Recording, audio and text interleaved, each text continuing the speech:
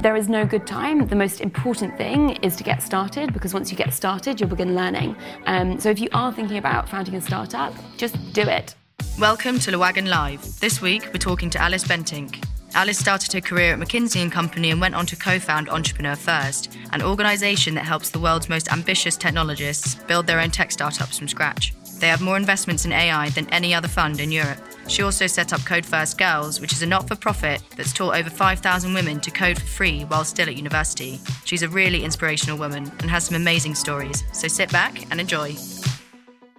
Entrepreneur First was founded by me and my co-founder Matt almost 8 years ago in London, and we see ourselves as talent investors.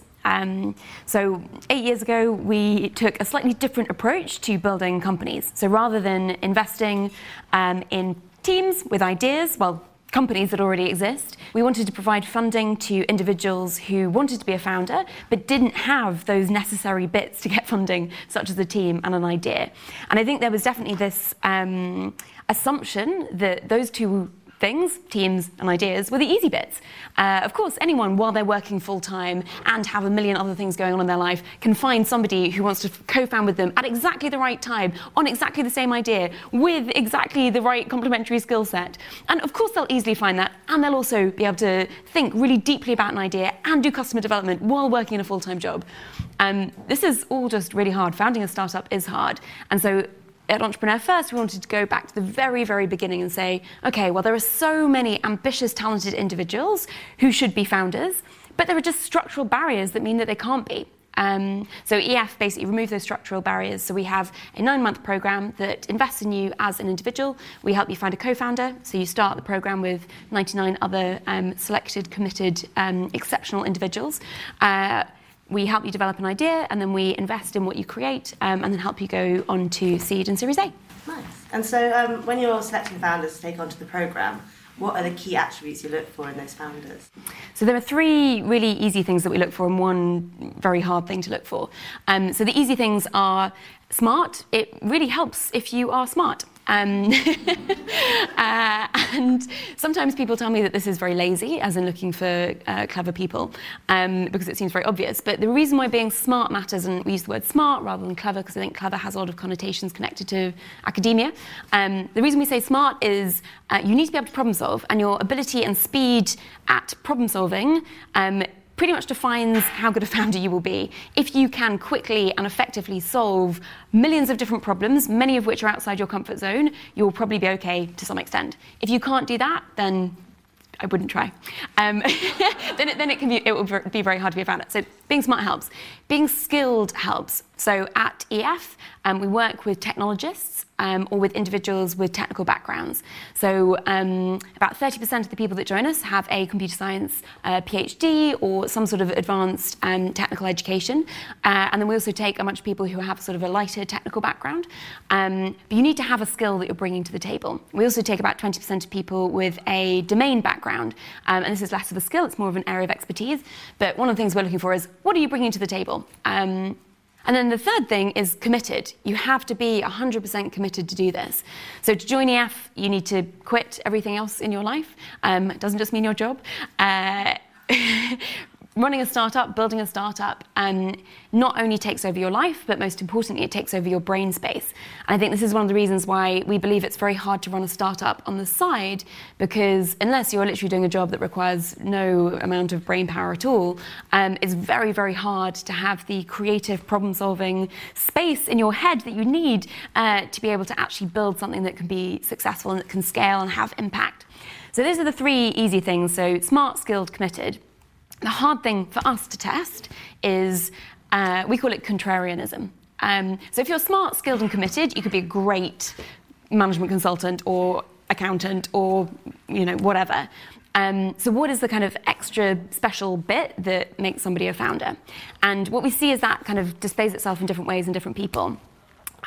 So sometimes it's being super competitive, people who just have this kind of almost need, not desire, but like a need to win, and they've won at really weird things. I think the weirdest answer I've ever had at interview was, I asked somebody, like, what are you competitive at? What are you trying to win? And he was like, life. I was like, interesting. Tell me a little bit more about that. And he really was like just an absolutely wonderfully insane person, but just so committed to this idea that he wanted to achieve more with his life than anyone else. So competitiveness, obsessiveness, people who get kind of slightly caught up on something and their friends are like, oh, will you stop going on about that? And they just really want to obsess about something. A little dose of megalomania helps. So people who are interested in power and interested in the kind of power and impact they could have. Personal exceptionalism, so individuals who do believe that they have a sort of unfair advantage in life and believe that there is an unfair reason why they can win. I think broadly the kind of category that all of these things fall under is often people who at various points in their life have felt like an outsider or a bit different or misunderstood because they're not willing to accept the status quo and they're not willing to accept the kind of traditional career path that's put out in front of them. There's nothing wrong with that career path, and most people should go down that career path. Like, not everyone should be a founder. It is not always a pleasant or wonderful thing. And so it's finding the people who understand that even though it's not a pleasant or wonderful thing, there is a sort of a need and desire for them for this to be part of their lives. Is that quite difficult then? Because some of those personality traits aren't necessarily people who are very easy to work on a level with. No. Is it? How hard is it then? Because you, through Entrepreneur First, you put people together with co-founders. Is it very difficult to match co-founders based upon potentially very clashing personalities? Yes. So we have learned a huge amount about how to build teams from scratch, and we were told for a long time that it would be impossible. But actually, interestingly, our breakup rate post-seed funding is lower than what you would see in organically formed teams. We did at some point, back in 2013, try literally matching people up. And we'd be like, right, you two work together. And they'd be like, but we don't want to work together. We don't like working together. Be like, no, trust us. This is going to work. And they'd be like, well, we don't want to work together anymore. We'll be like, no, keep going. It doesn't work. What we now do is basically, if you have 100 people in a room, it gives people the opportunity to experiment with different individuals and to try out different co-founding relationships. I'd say most people come into EF with a very fixed view of what they want their co-founder to be. You know, I want somebody who's good in this technology, who wants to work on this idea, who, you know, has this background and this many years experience. The people who don't build teams stick to that idea very fixedly. And the people who do build teams use the sort of EF process, so you have 8 weeks to try out different co-founders, use that process to basically experiment and update their view of what a co-founder is. People do say ridiculous things, like people often say when we're converting them to join EF, they're like, yeah, I mean, my biggest concern is just that I'll just be the best person in the cohort. And the good thing is they join the cohort and actually they eat humble pie and realise that that isn't the case. And making the people that we work with sound very extreme. And I think the amazing thing about the kind of people that we work with is that I think often there is an assumption that to be a successful founder, you have to be arrogant and you have to be nasty and you have to be sort of kind of in people's faces. And I would say that reliably, the people who are most successful in each cohort are very socially adept, are often quite charming, and have the biggest growth mindset. And they are basically there to learn. So they can have kind of quite strong views about how wonderful they are, but they also understand that they are there to learn. I think this idea of, if you are going through something like Lewagon, where you are willing to put yourself through what is probably quite an uncomfortable experience of learning a skill you don't know that well, or don't feel naturally inclined to maybe, it's that kind of growth mindset where you understand, for me to be a good founder, I need to know how to do this, and so they're willing to put themselves through that pain. And you spoke earlier a little bit about it's very important for your founders to have a technical background. What is the sort of the playoff between technical background and sort of corporate experience? What combination of those two things make a good founder? So I suppose caveat, we produce a very certain kind of business. So the majority of our companies are building what we call deep tech startups, so they are working on some form of defensible technology. So about 70% of our startups use some form of artificial intelligence in what they're doing. We have a lot of people with very advanced education and very advanced academic backgrounds, and so we leverage a lot of that expertise in the kind of startups that we create. I suppose as a more general sort of theme on how do you balance technical skills and commercial experience, totally depends on the kind of startup you're looking to create. So if you want to build something that has AI or blockchain or augmented reality or clean meat or whatever it is at the core, unless you are a world expert in it, don't do it. If you are going to use some sort of hard fundamental technology, you really do need to be in the top 10% of the world, the kind of world population of those people, to work on that. So I would encourage each of you to think about what are you exceptional at, and how can you kind of put that into how can that be the core of your startup? So it means if you have a more lightly technical background, I think that is really useful in terms of being able to understand what you want to produce, how long it takes, how to interact with other technical people on your team. But it probably means you shouldn't produce something that is based on something that is totally beyond your area of knowledge. What we always say for people that want to be in a kind of more CEO role rather than a CTO role is you need to be able to understand what you're building so that you can have a vision for what you can produce. If you don't understand what you're building, you can't have a vision for what you want to produce. And there are so many different kinds of businesses that you can produce, whether it's tech-enabled, whether it's deep tech. And so it's really just what is the best kind of startup for you to produce. There was some amazing First Round Capital, which was kind of one of the pioneer seed firms in Silicon Valley, they released a report last year, it might even be the year before now, of 10 years of data of investing in something like 300 or 500 startups. And it looks at the likelihood of success based on different co-founding teams. And so if you want to build a B2B enterprise startup, actually much better to have a kind of fully technical team as a founding team.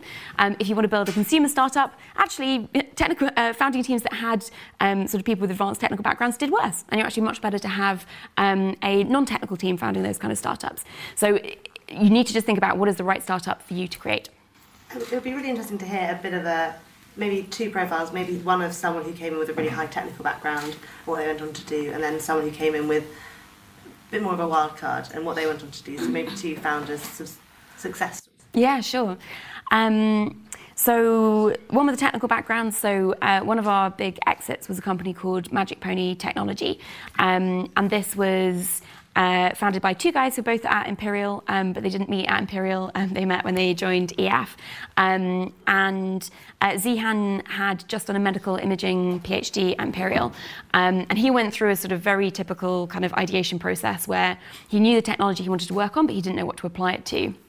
And so he initially looked at creating an app that would allow people to find interior design objects, so better chairs or better tables or whatever it is. Now, from a technology point of view, he was doing something really interesting, but actually the company that wins in that space is probably going to be somebody who really knows how to nail consumer marketing and digital marketing. So he eventually pivoted off that idea. He then looked at detecting fraudulent luxury handbags. So using computer vision to tell if something really was a Hermes handbag or a Burberry handbag. Spent a bunch of time talking to luxury goods companies, realised they actually didn't care as much as he thought they did. And he then ended up co-founding with this guy, Rob, and they basically went back to the drawing board and said, okay, what can this technology do? We are both technologists. How can we kind of push this technology as much as possible? And what they ended up producing was a new form of video processing technology. So completely same technology the whole way through, but a completely different application. They built that into Magic Pony, which is a ridiculous name. And that was, they started having customer conversations with Twitter, who wanted to basically compress videos that were being tweeted. And that conversation turned from a customer conversation into an acquisition conversation. So they were acquired for 150 million 18 months after they joined EF. So it's one of those kind of slightly crazy outcomes in that it's definitely not one of those stories that is easy to replicate. I think it's also very much a moment in time. And I think there is also a bigger question about, for Europe in particular, what are the kind of companies that we're trying to create? And there is that balance of teams being acquired really, really early before they've kind of hit their stride and reached their potential versus teams being able to kind of flourish, raise the right capital and go on and build big, amazing things. So I think one of the key things for Europe is to see $150 million not as a big success story, but as a stepping stone on the path to Europe becoming an incredible ecosystem. Enough propaganda. Moving on to another individual. So Phoebe joined EF. She'd been at Aviva and had worked as a kind of insurance manager for a number of years. And then she went and did Makers Academy. And so when she joined us, she had a domain background in insurance, but she also had a sort of a coding bootcamp background as well. And what she's built is an app called Brolly, which is a app that allows you to store and manage all of your insurance in one place. So it's definitely not as technically complex as many of the things that we produce during EF, but it really leverages her background and knowledge in terms of how broken and hard it is for consumers to manage their insurance products. So again, it really, at EF we talk about edge, like what is your competitive advantage, what is your edge compared to other founders, and Zihan's edge was very much a technical edge. Phoebe's edge was very much a kind of domain edge and really understanding the kind of consumer experience of insurance, and both of them have done very well. Phoebe hasn't exited just yet, she's still building Brolly, but raised a really good seed round at the point where she left EF, and we're still really excited to see what she creates. That's really fantastic to hear. And so, there are lots of people in the room who I guess are thinking about moving careers or are just moving on from boot camps and maybe aren't ready to go straight in at founder level. Through EF, are there other opportunities which aren't just, is it possible to join a team of people developing an app rather than going right at the top? Yeah, and so I mean we've got sort of 200 plus companies in our portfolio now, so they're always looking to hire, and I'm sure would be keen to speak to any of you. I suppose if you are thinking about founding a company, I would encourage you to think about when is the right time.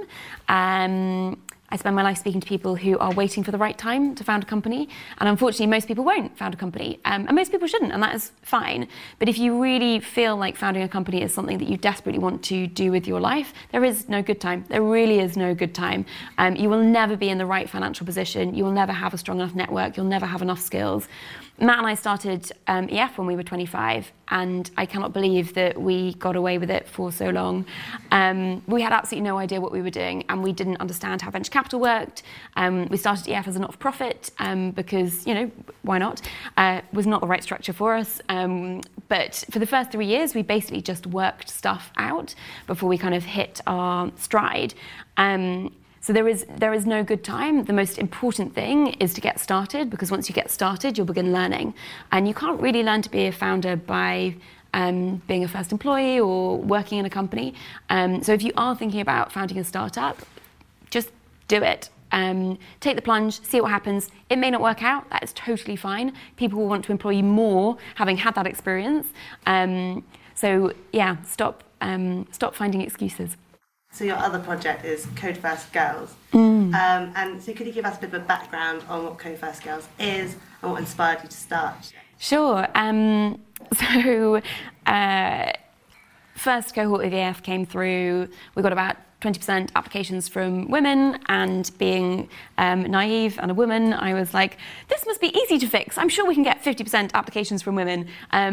The only thing we have to do is set up a program to teach women to code, and then they'll all want to be founders. So the original idea for Code First Girls was that we can upskill women while they're at university, give them basic coding skills so that they feel more confident and more equipped to become founders. Code First Girls has been wildly successful, so much so that we actually span it out of EF as its own not-for-profit. It hasn't been wildly successful at increasing the number of female founders. It has been wildly successful at teaching lots and lots of women to code for free and giving them exposure at university. So we're in about 30 different universities across the UK. By 2020, we will have taught 20,000 women to code for free. The coding course is kind of over 6 weeks. You do 2 hours a week. And the Code First Girls alumni are just this incredible community that seem to be seeping absolutely everywhere. And I think one of the things that is really, one of the kind of driving beliefs behind it was that particularly when EF first started back in 2011, it really felt like coming to any tech event was a bit of like coming into a boys' club. Everyone seemed to know each other. It felt quite sort of masculine, cliquey. And I remember when Code First Girls first started, the various kind of cohort participants would message each other on our Facebook groups being like, who's going to this conference? Can we all meet outside beforehand and like, you know, walk in together or like go to this event together or whatever it is. And now I go to events and there's just Code First Girls alumni everywhere. And so I think there's lots of positive impacts that Code First Girls is having. One is we are seeing a great conversion from doing the kind of taster of Code First Girls and then going on to become a developer. And then secondly, just getting more women at a very early stage. So while they're at university making their career choices, interested in working in tech, working in startups, and thinking about becoming a developer. And so what do you think what is stopping women from making the step from building up their technical background to becoming founders? Well, I think my original assumption that the reason that women aren't becoming founders is because they aren't technical was wrong, and was an oversimplification of the problem. I think it is a really complicated problem, and I think there are so many societal factors that constantly challenge women about whether they should or want to be founders in a way that men aren't. I think when we see female founders do well, they do exceptionally well, often because they have to push so much harder than their male peers. And I think, unfortunately, that is still true. I think the challenge is that a lot of the stuff that you read at the moment in the press around being a female founder is how hard it is, how much sexual harassment there is. It just makes it sound shit, basically. And I'm sure if I'd read the press, when I read the kind of press that is out now when I was 25, I wouldn't have thought this was going to be a great career path. And I think that, unfortunately, the conversation's become so negative, it means that we've stopped talking about why it's an amazing career path for anyone, regardless of gender. But I think one of the reasons why it's amazing as a woman is, one of the things I love is you choose who you work with. So if you don't want to work with people who have a problem with women or who are sexist, don't hire them, which is an amazing position to be in. It is amazingly flexible. You do have more control over your work. You'll just be working really hard all the time, but at least you can work out which hours you want to work when. It is unbelievably fulfilling and challenging. And I think that ensuring that women have access to career paths that are really fulfilling and challenging is one of the important parts of keeping them in the workforce for as long as possible. So I think we need to generally have more of a story around why this is such an incredible career path. And yeah, there is a bunch of like shit stuff, and I think that's kind of true for lots of different types of underrepresented groups who are founding startups. You know, people don't see potential in you in the same way that they do with a white 22-year-old man who looks like Mark Zuckerberg. It is just different, but that doesn't mean that it isn't still an amazing career path. And I think in the last year, we have seen venture capitalists in particular completely change their perspective on female founders. And the more that we can help them to see that women are undervalued assets, i.e. incredibly valuable, the better. And so the label of female founder, do you find it as a helpful label, or do you find that always sort of being a founder, the main thing people focus on is the fact that you're a woman rather than your innate skills as a founder? I think, part of feminism is women being able to express themselves in a way that they feel is fit. I personally don't like being called a female founder, and I don't think it's particularly helpful. And typically, so for example, the press, if I wanted to talk about being a woman, I could do press all day, every day, but I only do press on the company. So if the press want to talk to me about EF and how the company is expanding and growing, I'm more than happy to do that and to role model what it's like to be a Series A funded founder with 200 million of money under management. But I think sometimes that conversation is useful, but I think let's just highlight amazing female role models, or just highlight amazing role models who happen to be female. And would you have any advice? Because I think, as I said, lots of people here are thinking about making the next move, moving on to setting up startups, that kind of thing. What is your advice for now for people wanting to do that? Well, firstly, as I've said, do it. If you think you want to be a founder, take the leap, and You won't regret it. The downside is so, so low. If you think about it as opportunity cost, most people focus on the opportunity cost of doing it. Shit, if I'm going to be a founder, I'm not going to have a salary, I'm going to miss out on this promotion, I'm going to, a long list of things that you feel that you're giving up. But if you really believe in yourself and believe that you could be an amazing founder and have something that you really want to work on, think about the opportunity cost of not doing that, of not bringing that product to the world, of not having that potential impact on millions of people's lives. It's so easy these days to have impact on millions of people's lives. This has not been true in history before. It's only in the kind of last 15 years that is true, that you can be sat in London, in your bedroom, having impact on millions of people's lives. So think about the opportunity cost of not doing it. And then if you do it, when you think about what you want to work on, do you think about what is your edge? What is your advantage as a founder compared to other founders? What are you uniquely good at? We see lots and lots of people who apply to EF and join EF and who have come from one particular background, and then they want to start a startup in a completely unrelated field. That normally doesn't work particularly well, largely because they don't know how hard the new field is. They know their previous field so well, they can see all of the barriers about why it won't work. In this new shiny field, they can't see any of the problems, but it's because they actually don't know enough about that field yet. You will have to learn so many new skills as a founder. You will need to take whatever competitive advantage you already have. So leverage your skills, leverage your knowledge, make sure that you are using those edges that kind of make you special. And then good luck. And if you are sort of at that stage where you're thinking about becoming a founder and you're looking for very early stage funding as an individual, do apply to EF, joinef.com. We have cohorts starting every quarter somewhere in the world.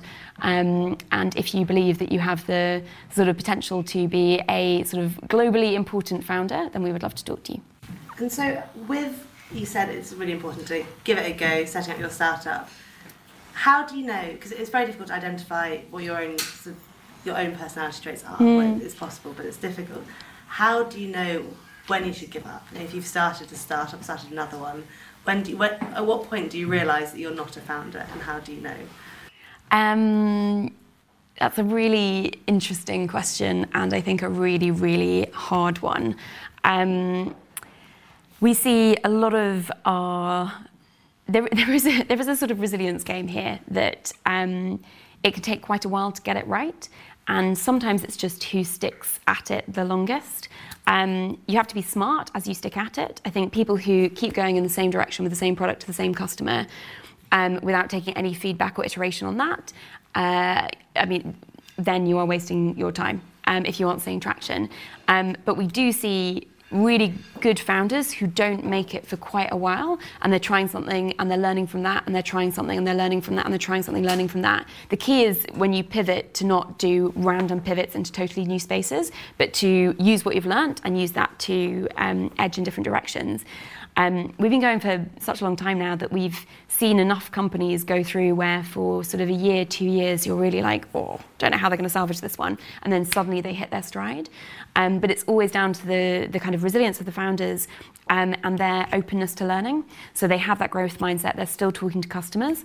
I think the people who should give up are the ones who don't even know they should give up. Unfortunately, it's where they've been going on the same idea with the same solution for so long, and it's clear no one wants it. But this is where you need to have advisors. You need to have people who are not corporate advisors, so not somebody who's worked in a big company, but somebody who's worked with startups who can basically see whether it's working or not. Because it is messy and things will look really shit for a very long time. But there are kind of indicators that you can identify to know whether you should keep going or not. And so on a sort of side note, in the tech world in general, what are the things that you are most excited about at the moment? In terms of technologies? Or technology or business or anything? So I suppose two things, one on technology, one on business model. So in terms of technology, we are seeing a real spike in applications from people with biotech backgrounds. I think biotech is coming to the point that artificial intelligence was about sort of 6-7 years ago, where the cost of producing a company in that space has just fallen rapidly.